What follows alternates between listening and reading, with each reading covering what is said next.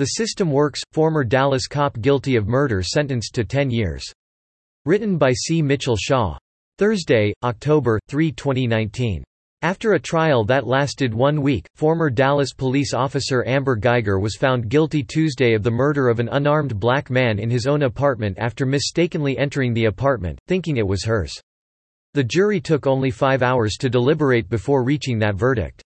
In a case that shook the nation, Guyger, after completing a 15-hour tour of duty, entered the apartment directly above her own and found the resident of that apartment, Botham Jean, sitting on the couch, watching television and eating ice cream. She proceeded to shoot him once, in the torso, ending his life. She actually fired twice, but only one shot hit its mark, center mass, a shot police are trained to take as a kill shot. Her other shot missed Jean entirely. The jury heard her claim that she feared for her life and ordered him to "show me your hands" before firing as he advanced toward her. This claim was contradicted by both witness testimony and forensic evidence. 2 roommates of Jean who were in the apartment at the time said they heard shouting, but never heard Guyger command Jean to stop or show his hands. In fact, one testified that she heard pounding on the door and a female shouting for the door to be opened and "let me in." She then heard more shouting and then 2 gunshots. This is directly opposed to Guyger's statements and testimony. A forensic pathologist testified that the trajectory of the bullet showed a downward angle, indicating either that Jean was seated, or perhaps just rising from a seated position, or was crouching possibly in fear when he was shot. That trajectory would have been impossible if Jean was standing and walking toward Guyger when she shot him. Furthermore, though Guyger may not have known Jean, she certainly knew of him. She had filed several noise complaints with the management of the apartment building for sounds coming from the apartment directly above hers, which was where Jean and his roommates lived. In fact, one of those noise complaints had been filed just that morning, before she inexplicably wound up in his apartment standing over his body that evening. Since Guyger claimed to not notice that she was in the wrong apartment, though Jean had a conspicuous red doormat outside his apartment and she did not, there were questions as to whether she was under the influence of drugs or alcohol at the time of the shooting. A toxicology report showed that was not the case. She claimed that she was fatigued after a long shift and simply did not notice that she was in the wrong apartment. However, the prosecution presented evidence in the form of sexually explicit texts back and forth between her and her police partner to show that she was sufficiently cognitive to communicate in graphic detail just before the shooting. The jury also heard evidence including text messages and social media posts from Guyger that some say indicate she is racist.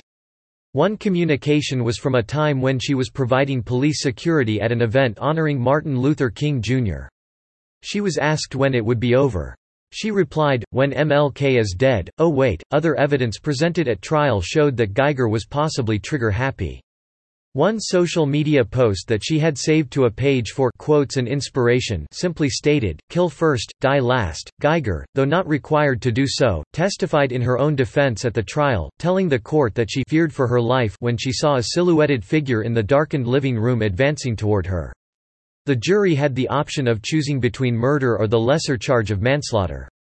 The key difference between those 2 charges is intent. When asked, when you aimed and pulled the trigger at Mr. Jean, shooting him in center mass, exactly where you are trained, you intended to kill Mr. Jean? Guyger, who had had her eyes closed during the question, opened them and calmly answered, "I did." In the end, the jury found her guilty of murder, and the sentencing phase of the trial commenced on Wednesday. Guyger faced anywhere between 5 and 99 years in prison. Some members of Jean's family and others present celebrated the guilty verdict and hoped for the maximum sentence. The courtroom was emotionally charged Wednesday as family and friends testified and made statements. One of Jean's brothers told Guyger that he hoped she rots in prison.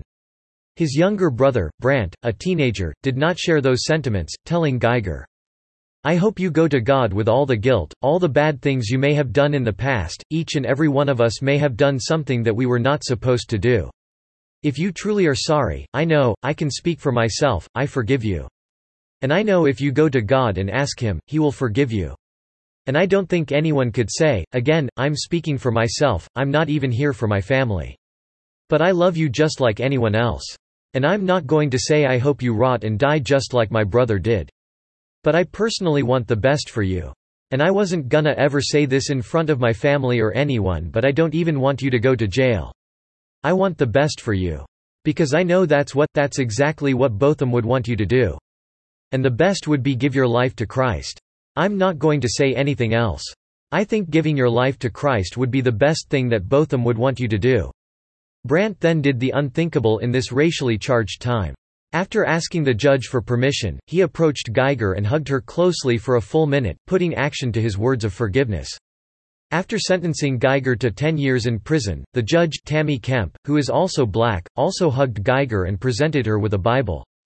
This moment of forgiveness, which U.S. Senator Ted Cruz R. Texas described as Christian love and former UN Ambassador Nikki Haley called an amazing example of faith, love, and forgiveness, would go a long way to healing the racial strife that currently divides too much of America if it were to catch on and spread.